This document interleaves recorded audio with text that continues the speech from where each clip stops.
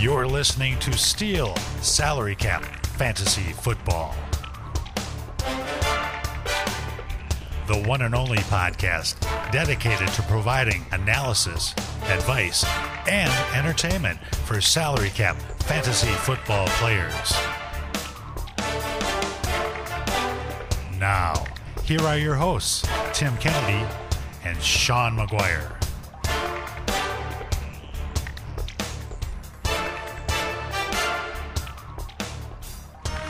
Well, gather around, everybody. It is time once again for the Steel Salary Cap Fantasy Football Podcast. I'm Tim Kennedy. I'm here with my good buddy Sean. Hello. We've got a long-awaited episode for you today. We've gotten questions over the last few months about how do you convert your existing dynasty team into a franchise, or a dynasty league into a franchise league. So we're going to be talking about how to do that. We firmly believe that franchise fantasy football, very nice. Franchise fantasy football is the best fantasy game on the planet. So we are going to talk about how to convert your existing league into that format. Sean, Yes. we got playoffs going on in the NFL. It's exciting. It is. Do you have a team that you're rooting for that you like? Since the Vikings are out of it, I'm rooting for the Browns this year. I like the Browns. I like the Bills, and I don't know what happens if the Browns play the Bills.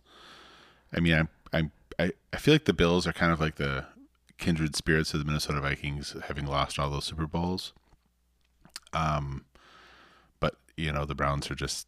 It's hard not to. How do you not root for the Browns unless you don't like particular players or something? You know, well, I think part of it, living in Minnesota, we have this underdog, I don't know, ethos is the right word, but we tend to root for the underdogs. So, yeah, I can see why a lot of people around here would root for the Browns or the Bills. Who you liking? I agree. I really like the Bills. I think the Bills are fun to watch, and I think the Browns are also fun to watch. I'm rooting for them. What's interesting, typically, because I'm a Vikings fan, and they're in the NFC, I typically root for NFC teams. Yeah. But I don't like this crop of teams. I find them not very interesting. I kind of like the Rams, mostly because there's a chance that Van Jefferson might get on the field. And you know, I kind of like the Bucs. I like the Tom Brady story, and maybe people are tired of Tom Brady. I haven't liked Tom Brady for most of the time, so it's kind of new to me. Yeah, rooting for Tom Brady. Sure, I've been rooting against him forever, but I'm kind of rooting for him now. Yeah, I mean, given this, well, okay, there's two takes I can have with this. Before the season started, I picked the Saints and the Ravens to go to the Super Bowl. So if that happens, you're still in it. I'm still in it. If that happens, I feel like a genius. But that's not really what I want to see happen. Right. If I have to choose an NFC team, I guess I'd go with the Bucs. And then from the AFC, yeah, Bills or Browns for sure. I'm going to say Bills. I want to see a Bills-Bucs Super Bowl. I'm with you. All right, we can agree on that. We can agree on that. So let me ask you a question, though. Yeah. I mentioned Van, right? Mm-hmm. And I've made no, I don't know what the word I want to say is. No illusion? No. Yeah, I've not been, whatever. I've made it clear that I kind of root for that guy. But when your players are in the fantasy playoffs, do you fantasy playoffs or NFL? Sorry, in the NFL playoffs. Okay. Yeah, if your players are in the fantasy playoffs, you're going to root for them. I definitely root for them. But but when they're in the NFL playoffs, do you root for them to continue to progress and win their games, or do you root against them so they have less wear and tear and injury risk and all that? What do you? I like to see my guys do well at all times, so I would root for them to continue. I just think it adds value to them in the off season if I'm looking to trade them, or even if I'm not, I like to see what they have and how they progress through the playoffs. So if you're me, you wouldn't root for Van Jefferson to have like a 200-yard receiving game but then lose? No. Or Josh Allen to have some incredible game but lose? You straight up root for them all the way through. Yeah. Unless they play against each other. Then you have to choose. Well, I guess then you have to choose. Right. No. I think I'm in the same boat. I might feel differently if I had a player get injured in the NFL playoffs. I don't recall it happening to me, a serious injury in the NFL playoffs. Yeah, I don't remember that either. And, it's a rough game. People get hurt all the time. It happens. Yeah. I'm not going to root for a guy to not play a game or two just to avoid that. Right. I don't know. That's where I'm at. All right, Sean, are you ready to jump into our main topic today? Let's do it. All right, so why don't you set it up? I know you've given this some considerable thought. Well, as much as I'm capable of it. So here's the thing. So the question has been presented to me as, I have a dynasty league that I'm in, and we want to switch to a salary cap league. How do I do it?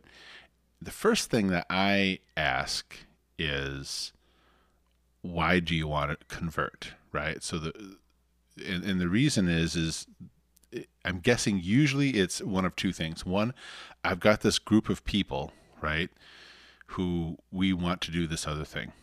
And the other possibility is I want to convert instead of start all over because I have this particular set of players. And what I would say is, if it's the collection of people that you're playing with, you can just start a league. You don't have to convert. You can just start a salary cap that like start an additional franchise league. Right.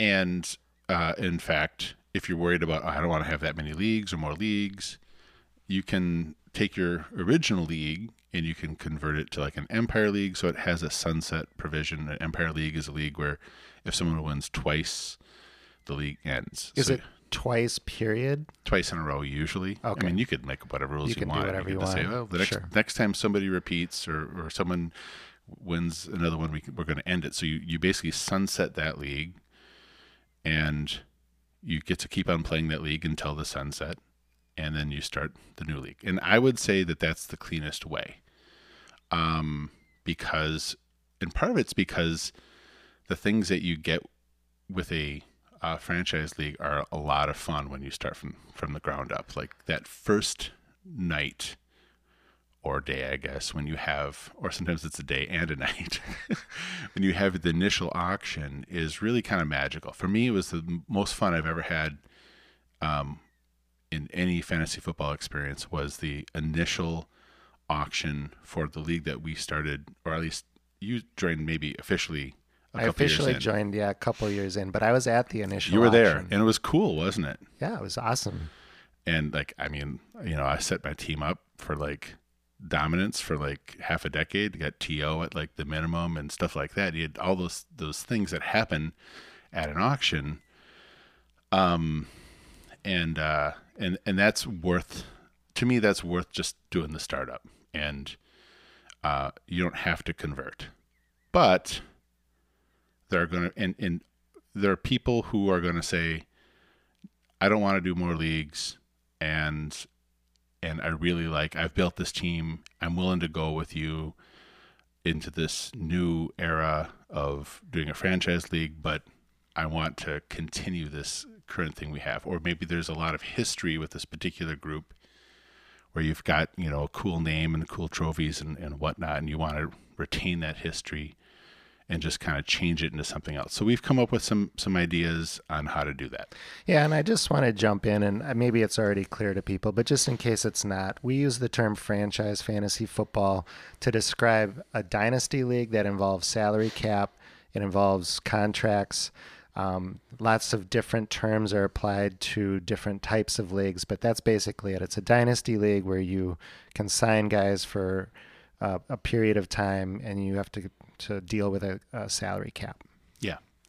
And, there's lots of different ways these are organized in our Facebook group. So we've got our rules. Other people have posted their rules, and people will openly discuss how their leagues are different. And I don't try to say, one way is the only way to do it, but we just want to make sure people understand that we're not talking about leagues where you are based upon what an NFL player is, what his salary is in the NFL. And that's cool in its own way, but it's not what we're talking about. We're talking about where you have control and you are essentially the general manager and have the power of making decisions about whether to keep guys, get rid of guys, sign them for contracts, and manage your cap. So,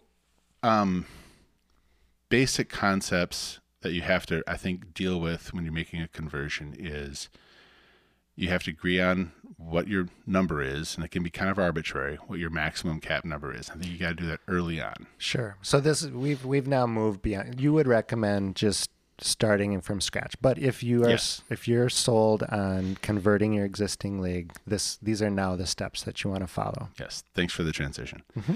So that's the first thing is you have to come up with a number, and you have to come up with the subunits within that. It could be whole dollar amounts, it could be decimal points, it could be whatever. And that's actually probably the more important part is the number of units in your scale. Right. So, for example, our league is a $25 million salary cap. Lots of guys in our league think of that as $25. Right. And our minimum contract is $0.1 million. Lots of guys think of that as a dime or 10 cents. Mm-hmm. So the actual number of the cap doesn't matter a ton. What matters is how many units you have within that scale. Right. And every amount between that $100,000, going up in $50,000 increments. So you can count that. I've done it before. I've counted the total number. I think actually in our earlier episode where we talk about starting a league, I think I actually mentioned the number. I'm not going to do the math right now because Justin's not here. It's I think if it's about 250 or 300. Or actually in our league, it's probably closer to 400. It's a lot. It's a lot, but you want a lot of units. That's the bottom line. And that allows for some adjustments. So how you're actually going to structure your cap, structure your contracts, all that stuff. If you want to figure all that out and how you want to do that, I would recommend looking at our rules, our model rules online, or listening to episode 15 where we kind of go through this stuff. And let me just jump in again, Sean. Yep. We've mentioned our website a few times. We have a Facebook group. It's called the Steel Pod, and that's what we're talking about. That's where we're posting these things. Right. So I think what you essentially need to do is you need to come up with your rules, what your rules are going to be, and you want to do that early on. Then you have to decide how, and there's I think there's 3 phases to a conversion. Right. And actually, and this is true for all 3 ideas that we have. And those are 1, you're going to want to deal with the players that are currently on your team. 2, you have to figure out a rookie draft and when you're going to have that rookie draft. And 3, you have to have a way of getting players that are not on a team on teams. Rookie draft and what I call free agency, those are going to be kind of dictated by what your rules are. I know for us, we do rookie draft pretty, in training camp. It's late in the year compared to a lot of a lot of leagues will do a rookie draft in the summer. I'm not going to tell you which way to do it. I'm just going to say that's one process. Free agency is another process. But the how you deal with the players currently on everybody's roster is kind of the key element to the conversion. Right. And the easiest way, the first idea, right, is what I call the neutral arbiter. So the neutral arbiter is basically you choose a site, and there's a lot of sites out there that have dynasty auction values. And it could be, I think, FanDuel, DLF. There's several of these that they tell you what they think their values are, and everybody might disagree on that. So what you would do is when you agree upon your rules, you would choose a site, and you would say, we're going to use this site on this date. And the value of those players from that site on that date. Right. And then you choose it ahead of time. And when that date hits, those are the values of your players. And you might have to do a conversion. You might have to do some, let's say, I don't know, let's say if FanDuel's got a $200 cap, or right? Something. And you might want to follow our rules, and you got 25. Well, you can do math. Everybody can do that math. It's not just convert it. Yeah, just convert it. And you can choose, and you could actually have this be, if you know what it's going to be, when you set up what your cap's going to be, you can choose to use the same cap structure as this neutral arbiter. And then you could give yourself a little wiggle room. You could, if you wanted to put more pressure on teams to have cap pressure, you could choose an amount that's actually a little less, right? Or you So can if choose it's 200, you set your cap at 180 or something. or something like that. Yeah. Or you could choose a little more. If you want to have like a transition period, you want to have a little bit of buffer, you can choose a number as your cap number that is going to allow pretty much people to keep most of their players, at least initially, and just Right. allow that pressure to. It's just that you can make that choice, and that Right. and everybody can decide. It really kind of depends on how much parity you want in your league right away. The more pressure you put on things, the more parity you're going to have. So anyway, the key to that is you want to pick what site you're going to use ahead of the of the time when the values lock. So you can't really like try to pick your site just to make, with that undervalues the players that you like. Right. I think that's kind of that's a concern in this particular way.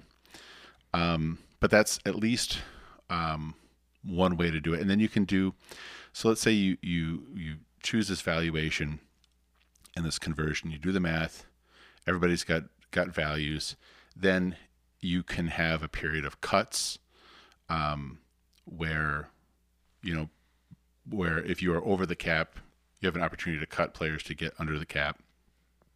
And then you would have, and that would all be done before you have a second free agency period, which would be to cover players that are free agents, are not on teams right now, including players that are cut. Right. And you can order that. I mean, I would tend to do this initial valuation period, then do a rookie draft, and then do the regular free agency. But I'm not saying you have to do it in that particular way. You could do it a different way, right? Right. And that's really how it works in our league. You're just basically, you've established this team and it has a value. It's almost like picking up in a franchise league. Like my team has players on it. I'm over the cap currently because we have a soft cap and a hard cap. So I have to cut $2.5 million right off the bat just to make the cap to start the season next year. So you're over the cap and you didn't even make the playoffs? everybody's Wow. over the cap. Move along, Sean McGuire. All right. So the big advantage of the neutral arbiter is that it's easy, it's quick.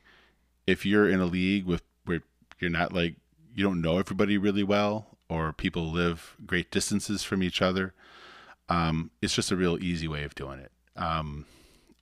So that its simplicity is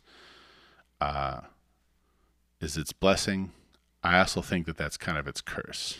Like, I don't know how you feel about it, but for me, the values feel artificial. Like, why do I care what FanDuel has Drew Brees at? I guess maybe he's retiring, so maybe I should throw somebody else on, Jonathan Taylor, right? Why do I care what this neutral thing thinks about my valuation? Should be my evaluation. Right. And Well, and you may have done a really good job putting a team together and have a bunch of superstars, and now all of a sudden you're over the cap and you can't keep them. that's true. Although that's going to be true for all of these That's true. methods. That's It's probably it depends. But there's not really, like, the values feel artificial. Yeah. As I said earlier, there's the potential that choosing the site, there can be some monkeying around and people wanting one site versus another based upon how their team would be valued. But not if you do it the way you suggested. Well, If you I think do it that ahead of time. reduces its likelihood, but I honestly suspect that there's not going to be a ton of change. But for me, the biggest problem I have with this one is that the valuation process is not in itself fun, right? Right. And the whole reason why we are doing this, some people, I guess, do it to make money. I think there's better ways to spend your time. If you want to invest in stocks or something, great. The valuation process, if it can be fun, should be fun. And this is the least fun of the options. Yeah. All right. Next way to do this, called the blind auction, maybe is a little more fun. I think it's a little more fun. It's not as fun as the last option. Yeah, I think we're going in order of fun, but Yeah, it's maybe more complicated, but less funnest, right? Right. Okay. So the complication goes up, so does the fun. Yes. Okay. That's probably true for lots of things in life. So what happens in the blind auction? So again, it's this 3-phase process. But what you do with the blind auction, this is how I perceived it, and I guess people could manage it a little bit differently. But the idea that I had was, okay, if everybody looks at their own roster and places secret values on their own players, right, totaling up to no more than whatever the cap amount is, and you can value them however you want. You could value a guy 0, right? If you think, if you think Marlon Mack ain't coming back, O.J. Howard's not coming back, and put a 0 on that guy, right? And those are secret. You keep those yourself. Maybe if you got a commissioner, or maybe there's some kind of commissioner's email address or folder, or some way you manage it that way. If people are not trustworthy. If people aren't trustworthy, that's a different problem. But yeah, and maybe I'm jumping ahead here, Sean, but go ahead. This really just sounded a lot to me like our free agent bidding process during a season. It's a lot like that. We have chosen not to automate our bids for various reasons, but so we end up sending their blind bids. We send them to an email address that the commissioner only has access to. So it's establishing, I think this player is worth this amount. This is what I'm willing to pay for this player. So that's what this reminded me of. Right. So and that's essentially, and then everybody would have the ability to put an offer on anybody else's players. Just like free agency. Yep, except everybody's a free agent, right? Yep. So if someone offers your players a greater salary than you're willing to offer your own players, they go, right? The other team gets them. Yep, the other team gets them. This is blind, so there's not a right to match. And I guess the big advantage for you, if you have a team, is you get to manage how you want to structure your own offers. And the other thing is that if somebody offers your player a contract and he leaves your team and goes to somebody else's team, that becomes a guaranteed contract. Right. At least for that year. They have to keep him through free agency. They can't just cut him. Right. Whereas I think the vision that I had is you could, after this free agency period, cut players. Although I guess if someone offered on your player and you kept him, you'd have to decide whether you wanted to basically allow people to cut players even that somebody else had already bid on. Mm. But to me, it seems like basically I think the deal is if a contract has been offered on a player, either then he's going to somebody's team and that's going to be a guaranteed contract for that year. You can't cut him through the year. Right. So the big advantage that you would have is essentially being able to set your own values for your own player and prioritize the things you want to prioritize, knowing that you might lose a player or two. But and so you get to pick and choose how you want to budget things. You really, really, really love Alvin Kamara. Well, you might put a number on him that's bigger than you think he's worth, simply because you want him on your team and you consider him to be integral to your success in your window for the next 2 years, right? So I got a question. Yeah. As you were explaining that, what if I'm bidding on I've set values for players on my team. Then I place blind bids on players on other teams, right? Mm-hmm. How do I avoid going over the cap? Like, it seems like it might be easy to keep enough of your players and win enough of their players that you end up over the cap. Yeah, and that's just gonna have to do with the rules of the bidding. So if your rules are that that anybody that has a contract offered and signs one way or another ties up that money, like you're a free agent. That's one of the risks of going after a player is you're going to have to make sure you have space under your cap to fit that player. You could handle that you could do it chronologically, like you move along and then and offer players that and do rounds kind of a thing, or you could do it where the players on your own team, even if somebody offers, if you have a higher number, you still get to cut them, and that way only the successful free agent offers are the ones that are guaranteed. Gotcha.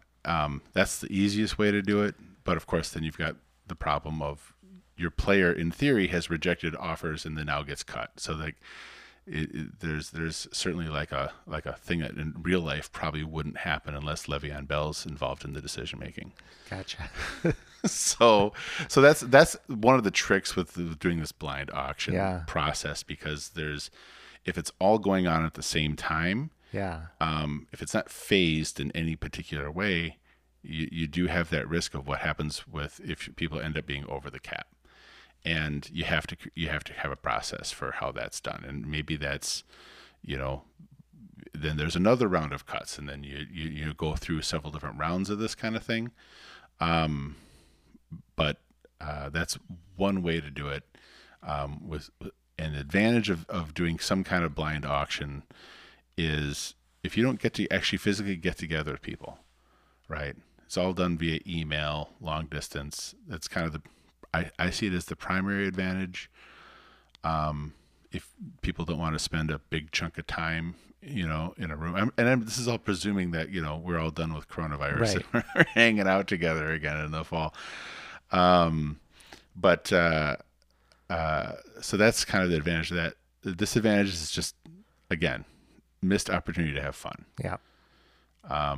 And I also don't think you have a great advantage. If you're trying to convince people to be in a salary cap league, a franchise league,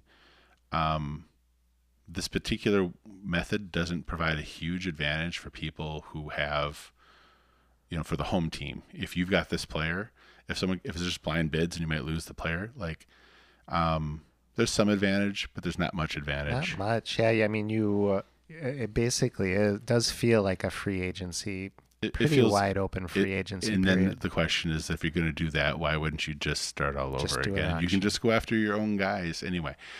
So I'm not a big fan of this option.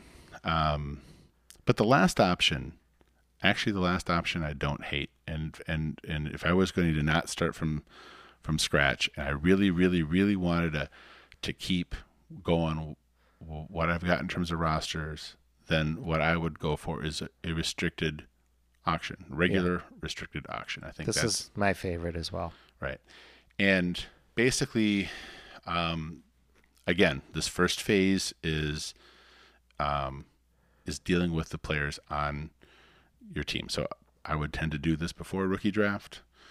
So what you do is you essentially do it as we conduct our regular auction. You pick an order. It's either first to worst or worst to first. It doesn't matter.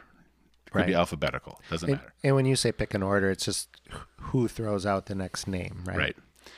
So, basically, if it's your turn, you throw out the name of a player, right?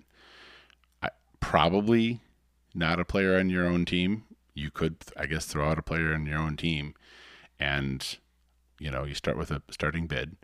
And then then everybody but the owner of that player bids for that player. So it's free agency for, if you're in a league of 12 people, 11 people are bidding on that player. And let's just use Ezekiel Elliott. Yeah, I was going to say an example here would probably make sense. All right, so you do Zeke, and Zeke gets bid up to $10 million, right? For whatever your cap is, it doesn't matter. Right.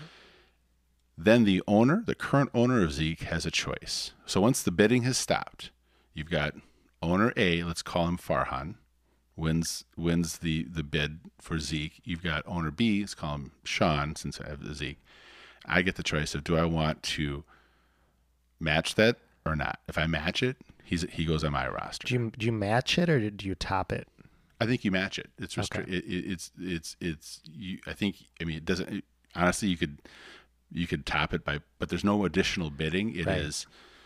It is. Farhan won at 10 million. It goes to you. You can say I'll pay 10 million, Yep. or I'll pay 10.1 Yeah, because I would just say you match it. Okay. Because then That makes So sense. it's like restricted free agency, and and so basically you get an up or down choice on every player on your team. Yeah. You don't get to control what that number is. You still have to manage your cap. Right. So that's basically the premise behind it. And then after Zeke goes off the board, then somebody else, let's say you throw out, I don't know, Kenny Galladay. Kenny Galladay. All right, so you're throwing out one of your own players, right? Oh, well, no, I'm it's okay, just- and you can do that because maybe you really want him, and you want early in the process, you want to know, Right. How much am I going to have to pay him? right? Exactly. You just want to know what that number is early on because it's going to help you make decisions Right. later on. Now we're kind of talking strategy, but you throw out whoever you're going to throw out. Everybody bids on him. Maybe I have the high bid, at $5 million, right? Well, thumbs up, thumbs down. You might think Kenny Galladay is absolutely worth it, or I'm going to let him go. Right.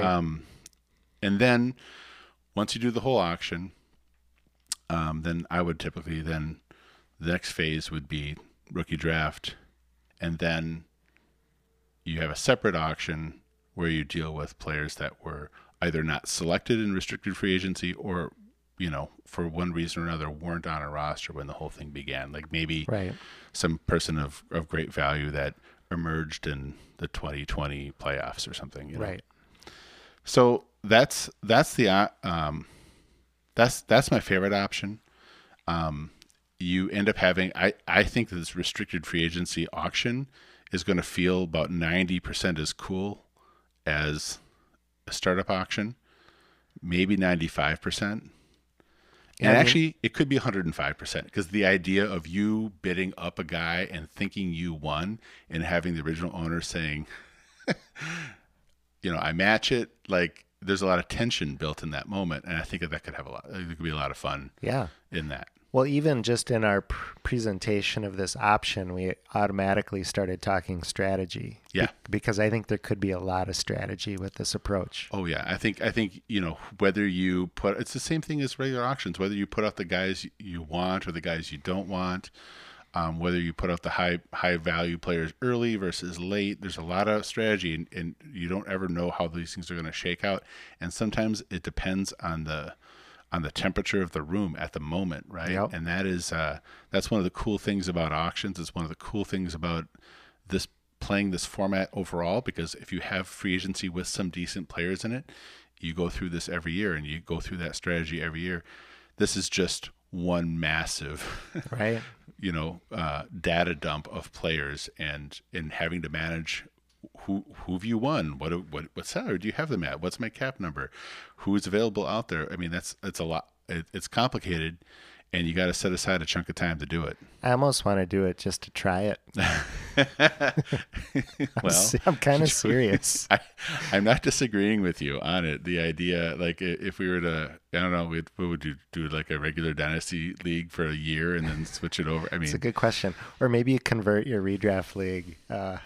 You could like convert a redraft. I mean, if everybody decided they wanted to, I'm done playing, scratch leagues, but I really liked my team this year. I mean, I don't know. I don't know. It could be fun.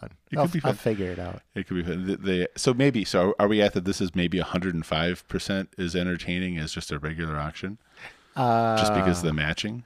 I don't know. Maybe it does. Maybe. But no, I think, if you're starting up, that's just, like you said, it's epic. But this is a really nice way to convert an existing dynasty league. Right. So the advantages here we talked about, it's more fun. Okay. Valuations for players are real. I think original owners have significant advantages because if you have a player in your team, you probably like that person and you're not entering the bidding, right? So maybe the person that likes the person the most is removed from the bidding process, which means that value of that player is probably a little lower than it would be in a regular auction.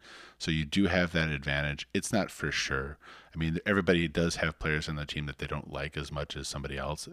Oftentimes you trade those players, but I do think there is enough of an advantage to the original owners that that'll work. The disadvantages, as I said, it's going to take a long time. I think you need a really good auctioneer, and I would say this is of value in every auction, but especially a startup auction where because there's just so many you might be factors, variables. Well, you get the herding cats phenomenon, right? You got 10 guys and gals, just somebody's going and getting their nachos ready, and they're like, "Who we're bidding on who?" Right? You get that. You get what else? What are some of the other? You get the side talk, right? Yeah, I'm not interested in this guy, so I'm not bidding on him. So I'm just going to talk to my buddy. Talk to my buddy, so no one can hear. Then later on, he hears what? Mushin Muhammad. Yeah, right. Who's up? Who's up again? What are they at? Yeah. So you have that aspect of it, which honestly, I mean, we're making fun of it, but like, this is with your friends, so most likely you're used to these people anyway and their foibles. But you do need a good auctioneer to manage that, but also just the sheer volume of players that you're going to go through. I mean, you're basically covering everybody that's going to be in the league. Depending on what your rosters are like right now, this might be 200 players, right? So I want to touch on one last thing. Because people have built up like their rosters right now in their dynasty league, and they're like, man, I have built up this roster, and if I do any kind of auction, I'm going to have to get rid of a bunch of my own players. You can build in a structured salary cap where maybe you start at one point and that the cap is dropping. So maybe people get to keep. Maybe you have your cap 20% higher for the year one and 10% higher year two. I mean, you can build those things in. Ultimately, if you're going to do a conversion, you have to get enough owners to buy in or find new owners. But, in theory, you're trying to keep as much as you can. So you want to get owners to buy in. So you need to have a way of making it flow. And sometimes that might be giving a little bit to the guy who's got the stacked team because he doesn't want to lose everybody. And you can build in some of those changes. You just have to agree to them on the front end. And there's no reason why some accommodations can't be made because, that's a way of getting enough people excited about the league. All right. I think that's going to do it for our conversion episode here. Yeah. Remember, we will post I don't know if it'll be this particular doc, but we will post a document on the SteelPod Facebook group that will walk you through these types or these ways of converting your league to a franchise league. Please also feel free to reach out to us on Twitter. I'm at SteelPod. And I'm at SteelPod Sean. And we'll definitely respond if questions come in. You can also email us at steelpod@gmail.com. Enjoy your playoff games this weekend. We look forward to doing this again next time. Thank you for joining us. And until next time, go Browns. Thank you for listening to another episode of Steel. Join our community on the SteelPod Facebook group and follow us on Twitter @SteelPod.